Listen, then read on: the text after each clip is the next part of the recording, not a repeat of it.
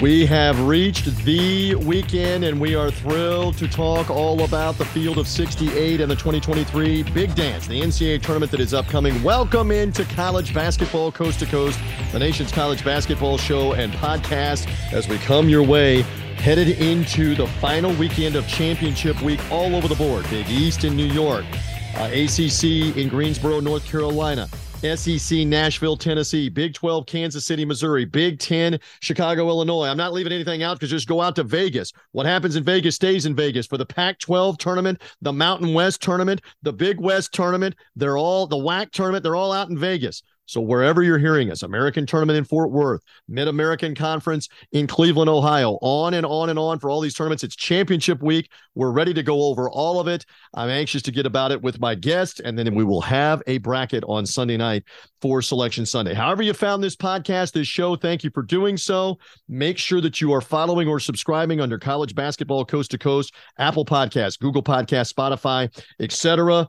As we get things underway here today, we will have a Selection Sunday night show as well coming here as part of College Basketball Coast to Coast. And we're also streaming on the TuneIn channel. To that end, the live TuneIn channel on TuneIn Premium, College Basketball Coast to Coast will have coverage of the Metro Atlantic Athletic Conference title game.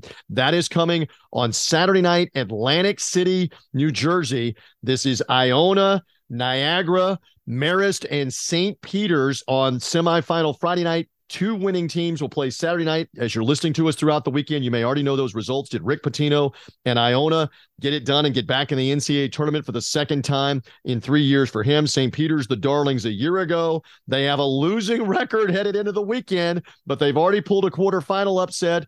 Will it continue for St. Peter's without some of the players from last year, without their coach, Shaheen Holloway? We'll find out Saturday night in the Metro Atlantic Athletic Conference title game on TuneIn, the College Basketball Coast to Coast live channel. Hear the live coverage with Mike Gill and me on Saturday night, 7:30 Eastern time for an automatic bid. A lot of the tournament title games going on at the same time. We will be there in Atlantic City. Like I left out Conference USA in Frisco, Texas. They've got an automatic bid up for grabs. Atlantic 10 as well up for grabs this weekend. On and on down the list, even the Ivy League, all of them playing out for an automatic bid and spots in the NCAA tournament. So we're anxious to see how it unfolds. All right, let me lay the show out. Straight ahead, we're going to go back to a conversation with my buddy Will Haskett, who worked earlier this week on TuneIn and College Basketball Coast to Coast, the live channel. We worked the Northern Kentucky win in the Horizon League. Northern Kentucky defeating Cleveland State. Will Northern Kentucky be a 16 seed? Will they be in the first four or not? We'll talk about NKU, their win. And then Will is also based in Indianapolis and the heart of the Big Ten country with the Big Ten tournament in Chicago. He and I will go back and forth on some Big Ten conversation in just a little bit here on our conversation. Then let's go Big East. Ari Russell, great friend of the program, College Basketball Coast to Coast. He's covering the Big East tournament for us here on the show. Ari will be here with the semifinals on Friday night between UConn and Marquette and Creighton and Xavier. We don't know those results as we release this show. You do know those results as Friday night becomes Saturday. What's going to happen? Is UConn rise again as a Big East tournament champion, or is it somebody out of the group like Marquette, Xavier, or Creighton that ends up getting the automatic bid and the crown and gets to hang the banner? We'll talk with Chris Daubertine later on about whether the winner of this tournament gets an even better 2 seed, a 3 seed, a 2 seed, especially if it's Marquette or UConn, whoever wins the Friday night semifinal. So stand by for that. But again, Ari Russell will give you great perspective. He's in New York. He will be there for the Big East championship game for us on TuneIn and on College Basketball Coast to Coast, the show and the podcast. We'll talk with Ari. And then, as I mentioned, Mr. Blogging the Bracket will be here to clinch the show. Bloggingthebracket.com, Chris Daubertine with a lot on the 1 seeds, conference tournament title games. Does that matter? I always love this from the selection committees where they say it doesn't matter if you win your conference tournament title game. I mean, it's an absolutely ridiculous, asinine thing to say. Of course, that should matter. It's why you're playing the tournaments. And this silliness, I'm just banging on the committee's past, and if the same committee says the same thing, this silliness of, well, we can't do the seeding and we can't do the process if we're having to wait on those title games. Yes, the technology now exists that you can do the seeding and the process in a matter of a few minutes, a half hour, whatever it is to figure it out. You're not writing this by hand. You're not putting it up with a dry erase marker on a grease board. It's all digital. You can figure it out. Those results should matter, especially on Sunday when teams like the SEC, the American Conference, the Big Ten are playing. Those results should matter. It should matter whether Purdue has won the Big Ten tournament or not. It should matter whether Alabama has won the SEC tournament or not. And to say that it doesn't matter is ridiculous. Everything in March should matter, and conference tournament championship games should absolutely matter. So I'm off the soapbox, and you'll know about a lot of these results, and just get ready. Buckle up. Who's good? Do we really know that Alabama can win 6 games in the NCAA tournament? How are they going to look this weekend in the SEC tournament? Is Purdue built to win a national title? Remember, St. Peter's beat them a year ago when they were heavily favored and they had days to prepare. Do we really know out of teams like UCLA or Houston, Kansas, the question mark without Bill Self, the coach, is with illness? He's got great players, but he's not there to coach them right now in the Big 12 tournament. Is he back for the NCAA tournament? All these are variables. So we're going to get into all of it here on this show. And again, we're streaming on the TuneIn channel. You will know a lot of the results already about what we're talking about, but we keep all of this kind of in the general theme of what's going to happen in these conference tournaments and what's going to happen with the Field of 68 coming Sunday. So let's get into it right now. The discussion begins with what happened earlier in the week with Northern Kentucky and a little Big Ten as well. 63-61 lead Northern Kentucky. They will inbound with 0.2 of a second left, and as soon as the ball is touched, the game is over. Let's see if he throws it long. I would just hand it to the other team. They He'll can't do anything with it. run the baseline. He'll inbound, and that'll end the game. Denied a year ago, Northern Kentucky has redemption. They have won the 2023 Horizon League championship game, and they're on their way to the NCAA tournament. Well, that is the way that it ended on Tuesday night in Indianapolis as the Northern Kentucky Norse joined the Field of 68 on the automatic bid by virtue of that Horizon League championship win over Cleveland State. And I get to welcome in here on college basketball coast to coast in our coverage the man that called the game with me, Will Haskett, one more time. Will, always great to be with you. And just in the recap mode, let's say a couple of more things about Northern Kentucky here and the job they did to win this tournament. They beat the 1 seed in the semifinal, and then they gutted out a win in the championship game over Cleveland State. They were the better team overall, and they did enough to win by 2 to go into the NCAA tournament. Yeah, it was really a 2-day performance of a team that understood what it took to get it done in this building. Youngstown State riding high in the semifinals, the number 1 seed, first time ever being a regular season champion, but Northern Kentucky just had the postseason experience, just took the high-flying offense of the Penguins and just shut them down and emphatically punched their way into this championship. And then against Cleveland State, didn't have their best offensive performance, but stayed active, really took Cleveland State, I thought, out of their offensive rhythm a number of times in this game, forced 17 turnovers, which was really the story of this one. And when it was all said and done, 21-7, the advantage in points off of turnovers when the game was over with. I thought some of it was Cleveland State not figuring out how to execute their offense against a sometimes matchup zone, sometimes man-to-man. They kind of junked a few defenses at him. Darren Horn's squad did a really good job of keeping them off balance. But at the end of the day, it was players that had been in this situation the year before. They knew what it was like to lose at the last minute. They weren't going to let that happen down the stretch today. And even though there were 2 just horrible scoring droughts for both teams late in the second half, it was a couple of big shots by Northern Kentucky that get it done at the end.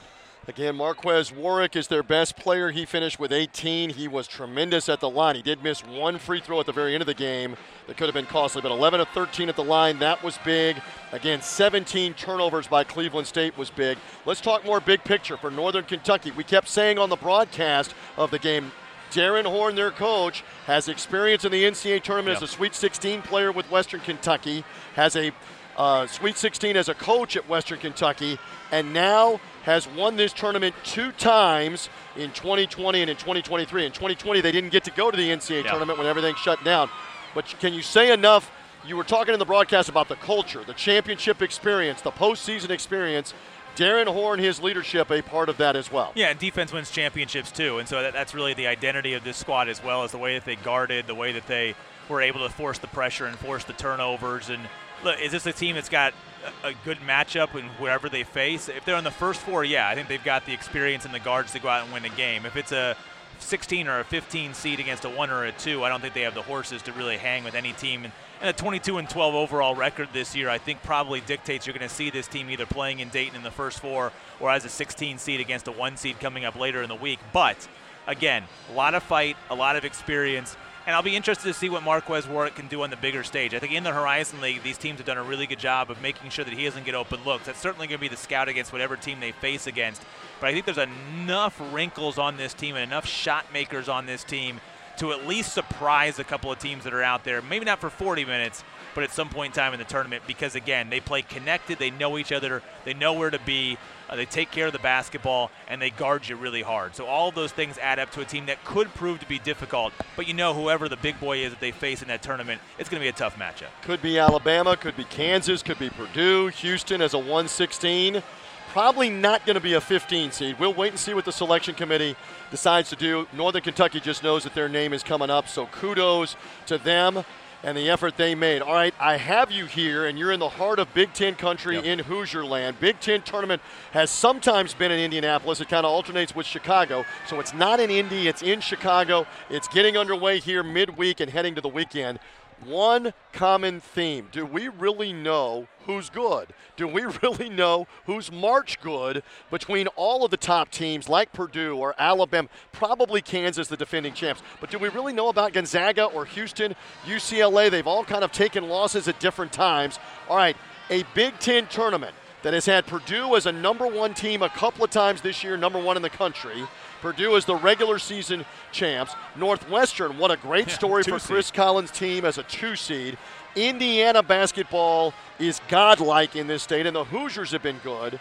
Size up the Big Ten tournament. Give me a feel just for a minute or two. What do you think? I think it's going to be like every other tournament game that's played throughout the month of March and then maybe even to the Final Four in April. It's going to be complete chaos. We really don't know what to expect. There isn't a team that just sort of stands out at you. I thought Kansas going into the tournament last year proved down the stretch that they were the team to beat. They had all the pieces. They had the upperclassmen guards. They had the size. They had the bigs. They had a little bit of everything. This year, Jalen Wilson is good.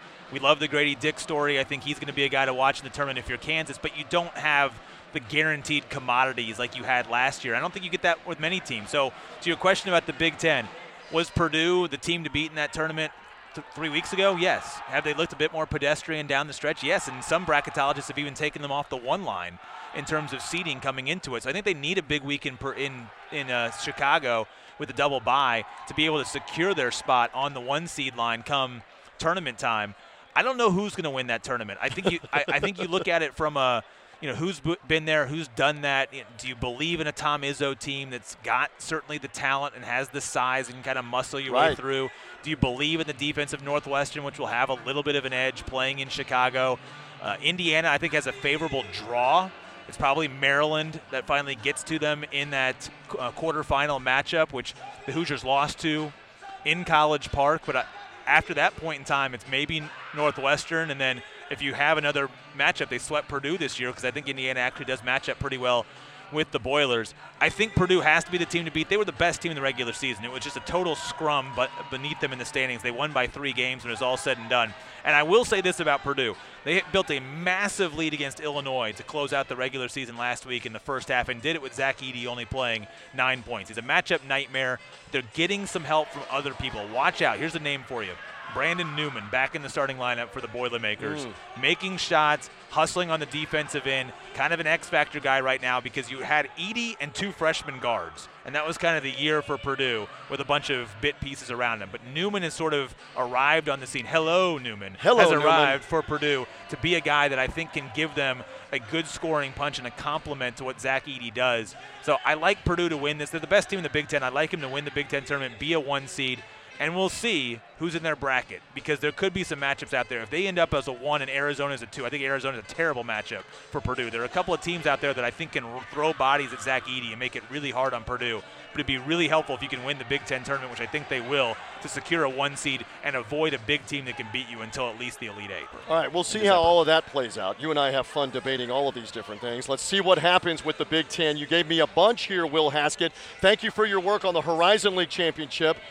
Here as we're still in the Indiana Farmers Coliseum, post-game aftermath with NKU celebrating I love your insight on college basketball coast to coast. Enjoy March. Enjoy the mayhem. You're working a lot of golf for PGA Tour Radio. Thank you for hanging with me during this segment here in the midweek on talking what might happen on Selection Sunday, my friend. Let's build some good brackets, okay? Again, what will happen in Chicago? Chris Daubertine will have thoughts on how many Big Ten teams he has in the tournament right now. Is Purdue locked in as a 1 seed or not? Hear that conversation in a little bit. But now let's segue and talk some Big East, shall we? Ari Russell will be covering what happens with UConn and Marquette, Creighton and Xavier on Friday night. Who wins the title game on Saturday night, and how high is that Big East team potentially seeded in the NCAA tournament? That discussion as we continue here. I love going coast to coast, hence the name of the show, College Basketball Coast to Coast. My man, Ari Russell, he has been my wingman for the better part of almost 20 years on XM, eventually Sirius XM, our tune-in coverage. And whenever I'm going Big East and Northeast, my man, Ari Russell, is all over it from that part of the world. Good to be back with you. It is our time of the year. And I often say this to you. It seems like I regularly say this to you. I love going to these different tournaments, but I'm profoundly jealous of not being in the Garden for semifinal Friday night or championship Saturday night. You get to be there again and be in and around all of this. So here we go again. How you feeling, and are you ready for the Big East Championship as we get the weekend rolling?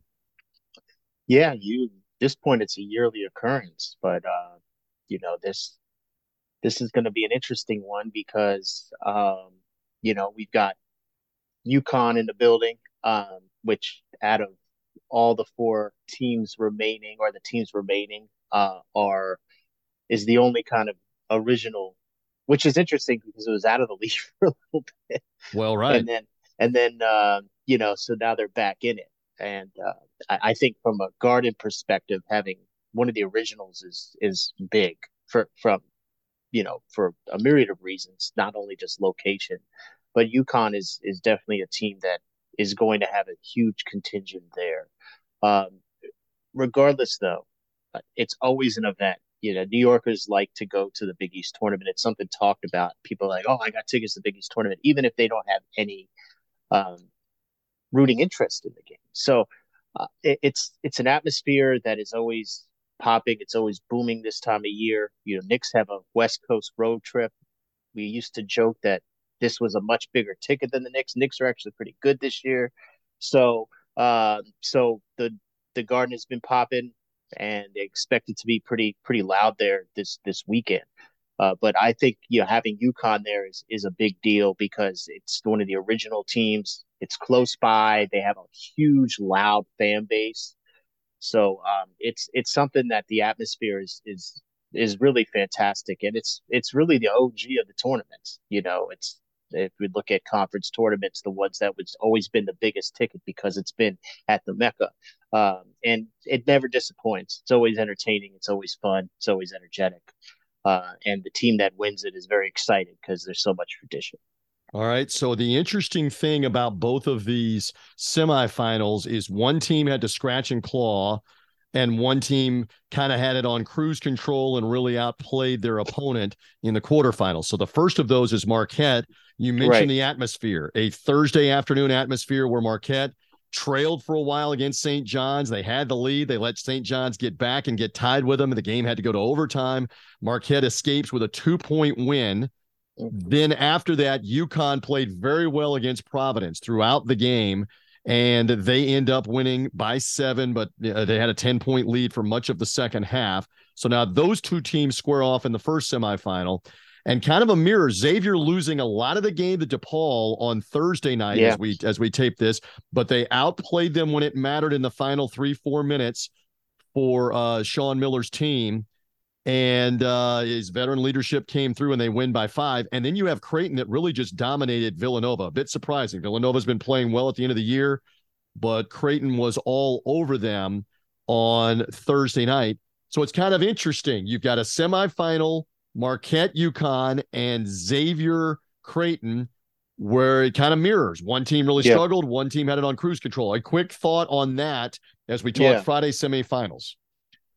Well, look, Marquette has been the team that's the surprise team in the conference this year, picked 9th. I thought when Shaka Smart took the Marquette job, I thought that was just as as much of a good fit as you can find. I don't think Texas was a good fit for a Shaka Smart. I think Marquette is the perfect fit for many reasons, mainly because of just I think the recruiting territory and the type of player that he gets and the type of basketball that's played in that region.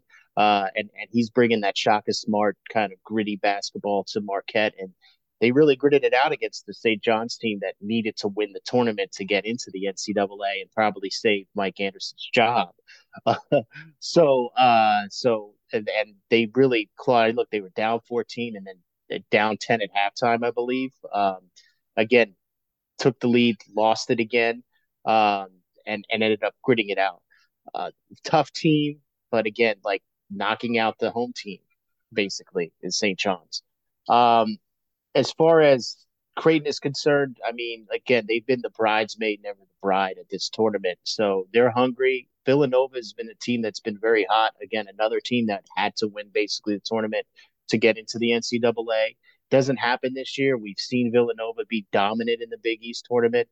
Just wasn't their year. Had a lot of injuries early on this year. They just weren't able to really recover and respond. And Creighton was a team. I mean, I think early on in the season, preseason, or even early, they were a top 10 team. I think, if I'm not Yes, mistaken, correct. they can score as well as anyone in the country. And they just basically put it on the necks of Villanova. It was like no chance. You guys don't have a shot. UConn had a tremendous lead. I think it was up to 26 points against Providence, which was kind of surprising because Providence is a very tough team themselves, good defensively. Ed Cooley's a great coach, as we know. And they just, almost gave up the lead, but held on. I mean, it was such an insurmountable lead, but Providence clawed back enough to make it a little bit dicey for UConn, but they dominated that game. Dan Hurley's done a great job. I believe this is the third year in a row that UConn is in the semifinals. It's playing a Friday night in New York. So, again, a team that has also had a great start and kind of struggled a little bit early on in the Big East conference play and then got their footing again. So we'll see what happens. And they definitely got their footing early on, at least for the first 28 minutes of that game against Providence. And Xavier, DePaul was shooting the lights out over 60%, if I'm not mistaken, and they overcame that and clawed back. And like you said, I mean, Sean Miller is a guy that is proven track record to win games, win big games, and he's back on a big stage again. And I believe this is his first season back at Xavier, which again, perfect fit for a guy that has had great success at Xavier prior. Yep. Back to the future with that. And again, he's got a couple of graduate transfer players. Jack Nunge is one of those who had the big game. Got to get used to these different names for some of these teams on a semifinal Friday night. You're hearing the voice of Ari Russell with me. It's college basketball coast to coast as we head into the weekend. And again, we don't know the results of what the Friday night semifinals in the Big East tournament will be between Marquette and UConn, Xavier and Creighton. We're just kind of projecting what will happen. Those four teams are all in the tournament.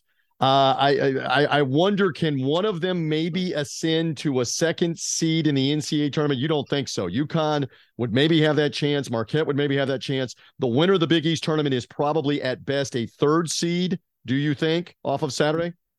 Yeah, I think at best a three seed. I mean, I think Marquette might be a three. They might have a couple three seeds actually. Marquette, Xavier. I mean, they all have high net. I don't follow the net that much, to be honest. And I'm not a bracket. You've got your bracketologists. I know. That are look, the net is not the be all end all, but Connecticut sits at 7 as this semifinal Friday night plays out. Marquette is at 12. So just by the math, that would indicate somewhere around 2 seed or 3 seed for both of those teams, possibly. That's not the only thing the committee is looking at, right? But it's possible. It's possible off of this. And the fact that it's chalk in the conference now too helps, because now it's like you're forced to play, a high net team. Yes. No matter what. And it's happens, more quality win. This is your point. It's more quality wins. If you win Friday night and you win Saturday night, it's only going to help the net resume, help the quality quad one win, help the strength of schedule that you're playing these games on a neutral floor. The Big East, very strong conference. They did great in the non-conference play. I mean, that's why their nets are so high. They beat each other up all season. But those top four teams are great, and obviously, I mean, Providence is a lock for the tournament as You well. think they're a lock? They're Yeah, 55 in the net. They have 4 quad one wins. You don't think they're nervous for they might Sunday be a night? little nervous, but I think it's tough when you have all of those. It's not like they lost. It's not like they lost to a non-tournament team getting out of the tournament, and they only lost by single digits. So, and I know that they don't. They say they don't take a look at you know margin of victory. I don't know. The It's only hard to say. dangerous thing for them, non-conference strength of schedule 265. It's awful for Providence. Now they did play your Canes on a neutral floor, but they lost. They played TCU in the Big East Big 12 battle and lost in Fort Worth. That's the 2 most significant non-conference games they played. So that strength of schedule is not good, but they do have some quad one wins. They have 4 of them. They only have 1 bad quad 3 loss on the resume, and yeah. So I mean, they have a strong case, but at 55 in the net with that strength of schedule, maybe nervous for Providence. But it looks like the Big East I will think they're probably get in. 4 in. You think Providence I is in, think I don't like as far as like other bubble teams with right? being in conference. Unless there's a dark horse that wins one of these major conference tournaments, because that's really what we're looking at. I don't see that. I mean, are they battling with Clemson? I mean, I think Clemson is probably now in, probably more strong because they really kicked NC State's butt And that's last night. a neutral floor quad 1 win against NC Neutral State. floor. Uh-huh. When it comes to the ACC tournament and when it's in Greensboro, it's not a neutral floor for NC State. It's certainly not a neutral floor for Duke. Right. Because that place is like 80% Duke, and UNC is out, so it's so like Clemson, it was definitely an NC State have. Anyway, I hear what you're saying. I still think Providence is in. I think it's shocking. I think And what you again. mean, if I can interject, is you're now comparing them to Clemson. You're now comparing them to Arizona State, who won late night Thursday night as we're taping this on the neutral floor against USC. You're comparing what do their resumes look like, and you believe Providence stacks up well enough to get in at Yeah, large, and we'll see. I mean, to be honest with you, like they have better quality wins in conference, I think, than any of those teams that you mentioned. Clemson, I think, and I think honestly, as much as I'm a Miami guy, I mean, the Big East is a tougher conference as far as the top is concerned. So you got those 4 teams that are really good. They could all be top 4 seeds, 4 or 5. We'll see.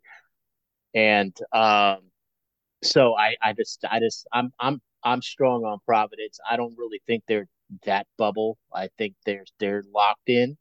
Um, they could have definitely been fully locked in, but I just think there's too many other bubble teams that resume and conferences aren't as strong. All right, couple more minutes. Ari Russell with me. Find him at Ari Russell on social media. I love his insight. He will be at the Big East championship game Saturday night as all of this unfolds. It's interesting that Creighton has lost the title game, right? Each of the last 2 times. Remember, 2 years ago, no fans. Georgetown, with a losing record, wins the game in an empty Garden. And then a year ago, Villanova over Creighton. So if Creighton does, in fact, get there, if they beat Xavier and get there, will the third time be the charm? We wonder about that for Saturday and what the matchup will be. Just share this again. I never get tired of saying this with you. I've been there one time with you. It was the Georgetown 2007. My God, are we getting this old? 2007 resurgence by Georgetown with John Thompson III as the coach. One of the Rivers, it was Jeremiah Rivers, right, was there as a player. Patrick Ewing's son was also there. Patrick Ewing Jr. was also there. I keep telling the story that I remember after the game that Doc Rivers, Patrick Ewing, who else? John Thompson. We were all standing around John Thompson, the dad. We were all standing around all these Georgetown people and Doc Rivers. And Doc Rivers and Patrick Ewing had the biggest cigars you've ever seen walking around for that. I mean, I vividly remember that. And it's 16 years ago. Just say to the audience again, convey what this is like. Championship game, atmosphere in the Garden, the history of the tournament. Share it with the people, please. I mean, it's electric. It's something that again, it's especially when it's an original team. Not saying that I'm not trying to take anything away from if Marquette, Xavier, Creighton wins the conference tournament at all. I'm not trying to say that because it's a big deal, right? But when when it's an original team, when it's one of the original OGs of the tournament, um, it's just a bigger deal, in my opinion, because the fan base has been so involved in the team and they've been to these Big East tournaments before since Dave Gavin invented the conference, you know.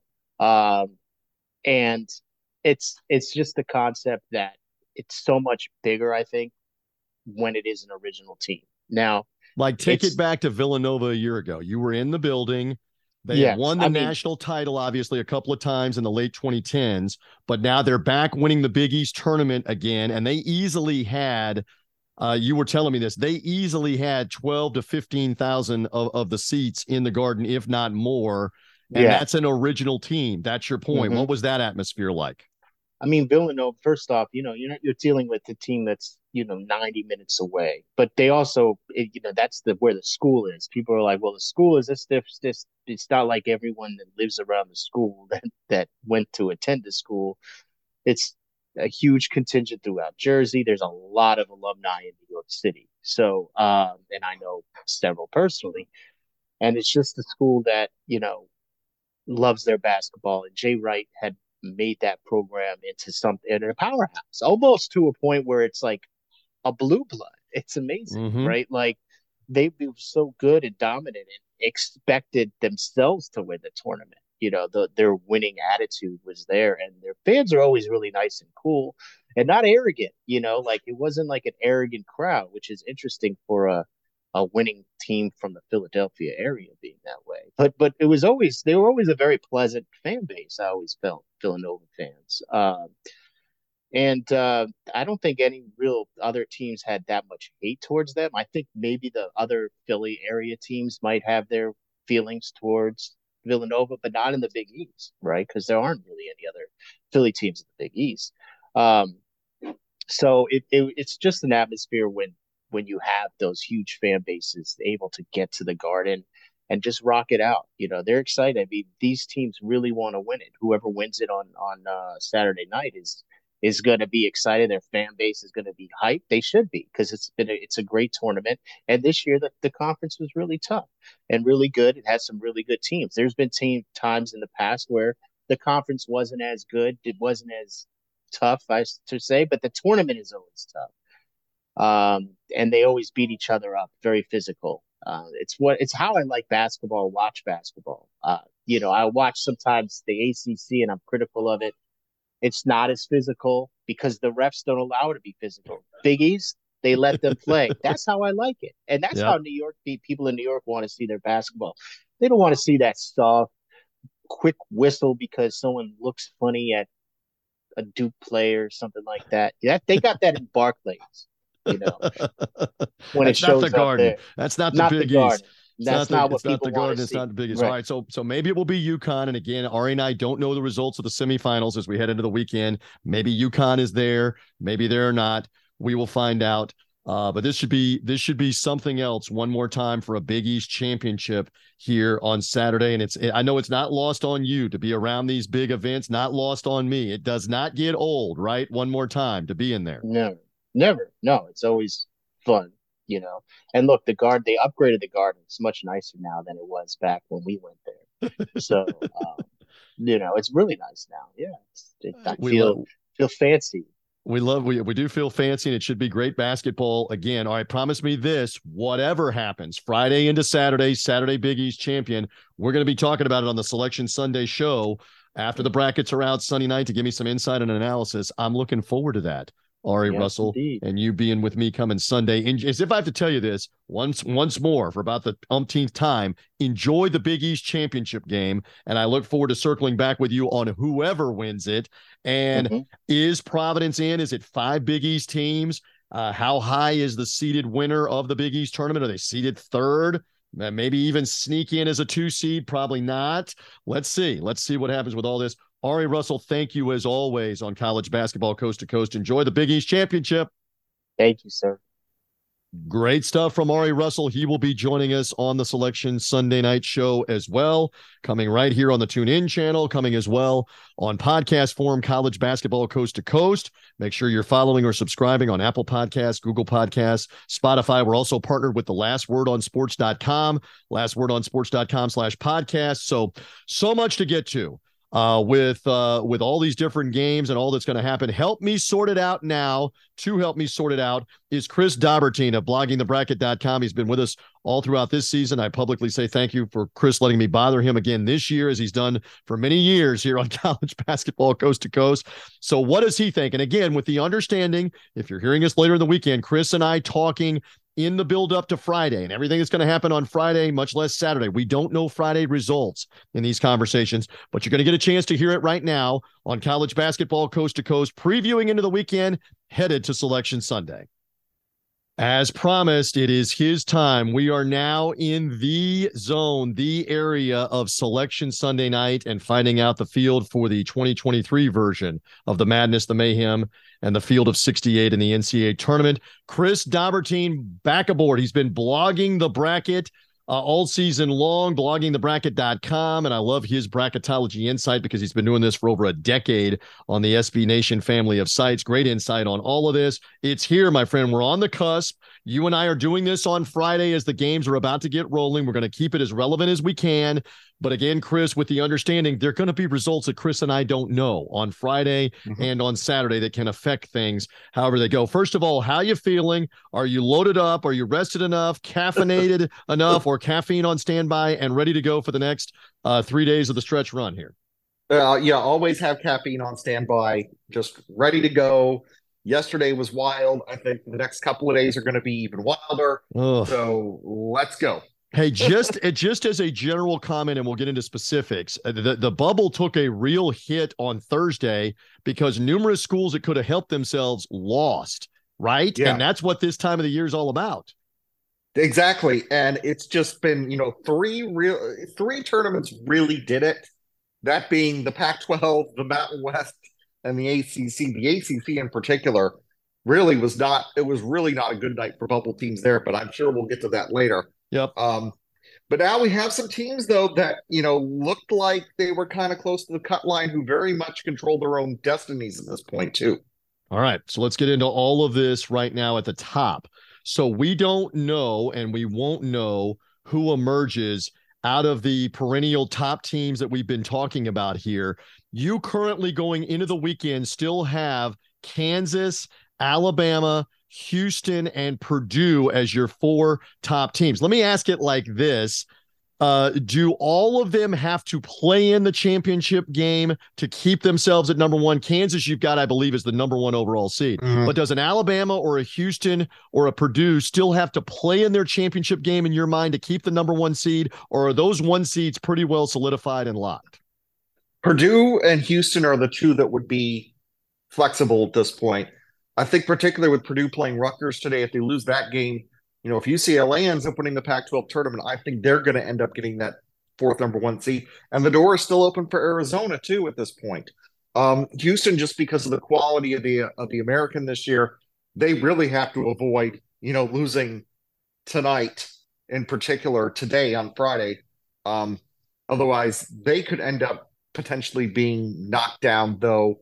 Again, I think they have enough room. I think that there's enough things would have to happen for that to happen for them to fall off. I think they're going to be okay even with a loss on Friday. And again, the assumption, they're a 23-point favorite with East Carolina. The assumption is they're going to win that game and be in the semifinals. And then what happens from there remains to be seen about them being in the title game, much less winning it. All right, so that's on the one line. You mentioned UCLA and Arizona on your two line. They are in separate semifinals on Friday night as you and I tape and release this. I guess the real question is, you mentioned UCLA could maybe move up to the one line here on this, but you've got them both pretty well solidly as two seeds. Who would likely come east, come out of the West? I mean, is that likely going to be whoever doesn't win the Pac-12 tournament is going to have to come east? UCLA had to come east a year ago. What do you think, Chris? Well, I think that's possible, but you also have to think about what's going on in the Big East. And right now, I have Marquette as the fourth number 2. So Marquette ends up getting in the East. So you end up sending Arizona to the Midwest as the second 2 seed. Texas goes to the South. Marquette ends up getting the East. So if they stay 5 and 6, that's what'll happen. I think, though, that what's going to end up happening, especially if it's Arizona will probably get pushed down a bit. So that might bring up that scenario where they might end up going East as, the 7th overall seed or the 8th overall seed. It's voice of Chris Daubertine. It's bloggingthebracket.com. Follow him on social media throughout the weekend at Chris Daubertine, Dobbertean. And he does a great job with us on college basketball coast to coast of going over the bracket, the seeds, and this is our time. This is it for the final 3 days going into Selection Sunday. And Chris will be part of our Selection Sunday night coverage, in particular to tell us, what did that committee get wrong? He will be talking about that. Again, we don't know the result, but UConn Marquette is very pivotal in your seeding in a Big East semifinal, including a potential Big East tournament win, because that's going to solidify whoever between UConn and Marquette is a 2 seed in your bracket. Yeah, that's what's on the line for those 2 schools. Yeah, I think so, but I'm still a little bit worried about the way the committee devalued UConn during their selection preview a few weeks ago. I think the Huskies have done enough, have made enough statements in the meantime to show that they're worthy of a 2 seed, because I think they're probably one of the most dangerous teams in the entire country. But if the committee doesn't think so, they're going to be a very dangerous 3. So, but as you said, I think that game, that semifinal today, whoever gets to that final on Saturday has a really, really good shot at ending up being the 2 seed in the East region. Okay, interesting on Chris's bracket, and we are going to play some who's in, who's out in just a few moments as we lead into the weekend. You have 9 Big Ten teams in right now, but not Michigan. You have 8 SEC teams in right now, so you've got Mississippi State in, Missouri in, both comfortably here at this stage, regardless of what the Friday results are in the SEC tournament. You believe Arkansas, Missouri, Mississippi State, Auburn have all done enough at this point to warrant at large. Follow up on the SEC, if you would. The team that really would concern me out of that group is Mississippi State, just because, their metrics aren't as strong as the others. Missouri, their net is not that great, but they have the quality wins to kind of back it up. I think that's the team that's most in danger. Arkansas right now is a top 20 net team. I don't think they're going to end up being left out. Auburn is probably 3rd on the list in terms of danger, especially, since they weren't able to get a win yesterday, but I think they're going to be fine. And again, on our timeline, Chris and I are taping before the games begin on Friday. Mississippi State playing in the afternoon with Alabama as we're taping. Missouri playing in the afternoon with Tennessee. So do either one of them pull that upset, and that would all but assure either one of them with a win on a neutral floor like that of getting in. And Chris and I don't know those results. You will know those results as Friday goes on and certainly Saturday goes on. All right, let's get into it right now. Let's just go ahead and go some team by team situations. Here we go. Who's in or out for the big dance in March? Okay, I mentioned North Carolina and Michigan. You have both of them out right now. North Carolina off the loss to Virginia, and Michigan absolutely terrible against Rutgers in the second half. You have both of them out. You have both of them well out, gone for good come Sunday night at large, Michigan and North Carolina?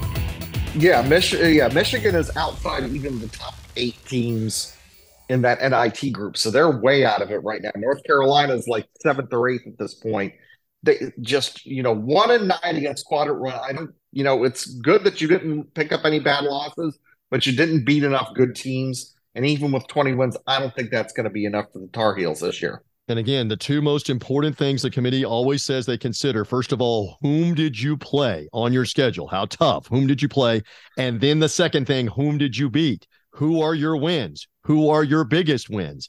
And that's where both of those likely have come up short. Either one of them could have helped themselves on the neutral floor in the ACC or Big Ten tournament, respectively. Neither one did out of North Carolina or Michigan. Swing all the way out to the Mountain West. Nevada, they took a loss on Thursday to San Jose State Nevada now a loss at Wyoming, awful team. A loss at home to UNLV, bad loss, below 100 in the net. Now they lose to San Jose State in the first Mountain West game. Do you have Nevada out now? Have they lost their way out at large? What say you, Chris?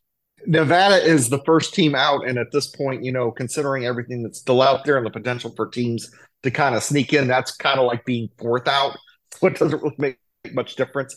They needed that game against San Jose State badly yesterday, and they just didn't get it. They picked possibly the worst time to play their worst basketball of the season over the final 3 games. And at the moment, Nevada sits at 39 in the net, which is still interesting with those losses that they've taken. Will they snub them? We will make mention here and probably a couple more times before Sunday night. They snubbed an NC State team in 2019 that had a 33 net ranking next to their name, and they kept them out at large. So just be careful. Just because you're inside the top 50, much less inside the top 40, it doesn't guarantee it just on the net alone. Some of that will be Nevada's overall resume. Let's stay out west. You and I don't know Pac-12 Friday night results. My hypothetical is, with the Arizona State win over USC right now, have they done enough? Or do they need the Arizona head-to-head win in Las Vegas Friday night? What say you, Chris? I think that they need the win over Arizona just because there's a good chance they might just get passed by a bid thief at this point. They're hanging on there in that last 4-in group, but so many things can happen when you're able to control your own fate. Do it. Amen. Well said on that. Win your games at the end. Likewise, Clemson has Virginia Friday night late ACC semifinal. Has Clemson done enough, including the neutral floor win over NC State? Are they in, Mr. BloggingTheBracket.com, or do they need this Virginia game also to get to the final? I think they need to get to the final to be safe. They're the second to last team in right now because, again, you have those 4 just absolutely hideous losses. If, they don't take care of business tonight, I think that the committee could very well leave them out just because of those. So again, take care of your own business, create your own luck, create your own fate. Do it that way. All right. It will be interesting about some bid stealers and some teams that have some opportunities. Maybe Clemson is one of those bid stealers that plays their way all the way to the championship game and earns a spot in when they weren't in 2 or 3 days ago. We don't know if that's the case. San Jose State is an interesting one. Again, San Jose State's playing great basketball at the end of the year. Tim Miles deserves consideration for National Coach of the Year. What can they do with San Diego State on the neutral floor in Vegas? We don't know that answer, but man, they are making a case late in the year, especially if they follow up the win over Nevada with a win over San Diego State. I don't think you would have them in at large at that moment, but this is a bid stealer thing on the radar if they beat the Aztecs. Yeah. I mean, they're not really an at-large threat right now because they're 92 in the net. But they played San Diego State once, got demolished by 21 points, but that was back at the end of January. And this is a team that has gotten better and better. You never thought, this was their first ever win in the Mountain West tournament. They were 0-8 heading into yesterday. If they get a second, things get really, really nerve-wracking for the other bubble teams, for the bubble teams that, still, are on the sidelines, don't have any more games to play, because San Jose State could potentially come in here and just wreck everything for them. One more time, Chris, your last 4 in at bloggingthebracket.com. Friday as play begins. Your last 4 in are? Arizona State, Utah State, Clemson, and Oregon. And oddly enough, all 4 of those teams still have an opportunity to play their way even further up the bracket. And the first 4 out includes the Nevada team we talked about, and whom else as the other 3 that you have at the moment on the outside looking in? The 2 teams that got blown out in the ACC tournament yesterday in Pitt and NC State, and then Oklahoma State, who didn't do what they needed to do against Texas. So they're out as well. All right. Again, he does a fantastic job. He'll be updating things on bloggingthebracket.com for Saturday, and I'm sure for Sunday. Follow him on social media at Chris Dobbertean, Dobbertean. You've been tremendous with me in the build-up to Selection Sunday. This is the final time I get to say in advance of the bracket that we look forward to a bracket. The next time I talk to you, we will have a bracket on Selection Sunday night. I look forward to that, Chris. Have a great weekend, my friend. I appreciate it. You too. Thank you, TJ. There we go. That will do it. That sets the stage for everything that's about to happen here with all the conference tournaments, the absolute blur of Friday into Saturday with automatic bids, and then Championship Sunday as well. And then the selection show from CBS exclusively comes up on Sunday night at 6 Eastern time. What is the Field of 68? Can't wait for all that to unfold. And we thank Chris one more time for helping us blog the bracket. Thanks to Will Haskett with me earlier in the week, talking about the Northern Kentucky win. Again, on this TuneIn channel, College Basketball Coast to Coast, if you're listening to the streaming show on the channel, we will have the third championship game Saturday night, depending on when you're hearing us, Metro Atlantic Conference title game, Atlantic City, New Jersey. Looking forward to being in Boardwalk Hall, historic Boardwalk Hall. As we talked about previously, they held the Miss America pageant there for so many years. This will be a different beauty pageant of kind here for the Metro Atlantic Athletic Conference, the MAAC. Let's see who wins that tournament. Rick Pitino's Iona team is favored. Do they even make the title game? I don't know that on Friday as we release the show. Do they make the title game? We'll have the title game for you. Mike Gill with me on Friday night. On Saturday night on the call for the championship game of the Metro Atlantic Athletic Conference title. Somebody goes to the NCAA tournament. We're looking forward to having that. And again, Selection Sunday night show after all this is over with, after the bracket is out, on podcast form or on the TuneIn channel as well. We've already put UNC Asheville and Northern Kentucky into the tournament. Now an MAAC title winner into the tournament. You're hearing that right on the TuneIn College Basketball Coast to Coast channel with these live games as well. For now, we're good. My thanks to Will Haskett, Ari Russell, Chris Daubertine with me. I'm TJ Reeves. Enjoy the weekend and all the action, as it's College Basketball Coast to Coast Selection Sunday show coming Sunday night. Enjoy the games.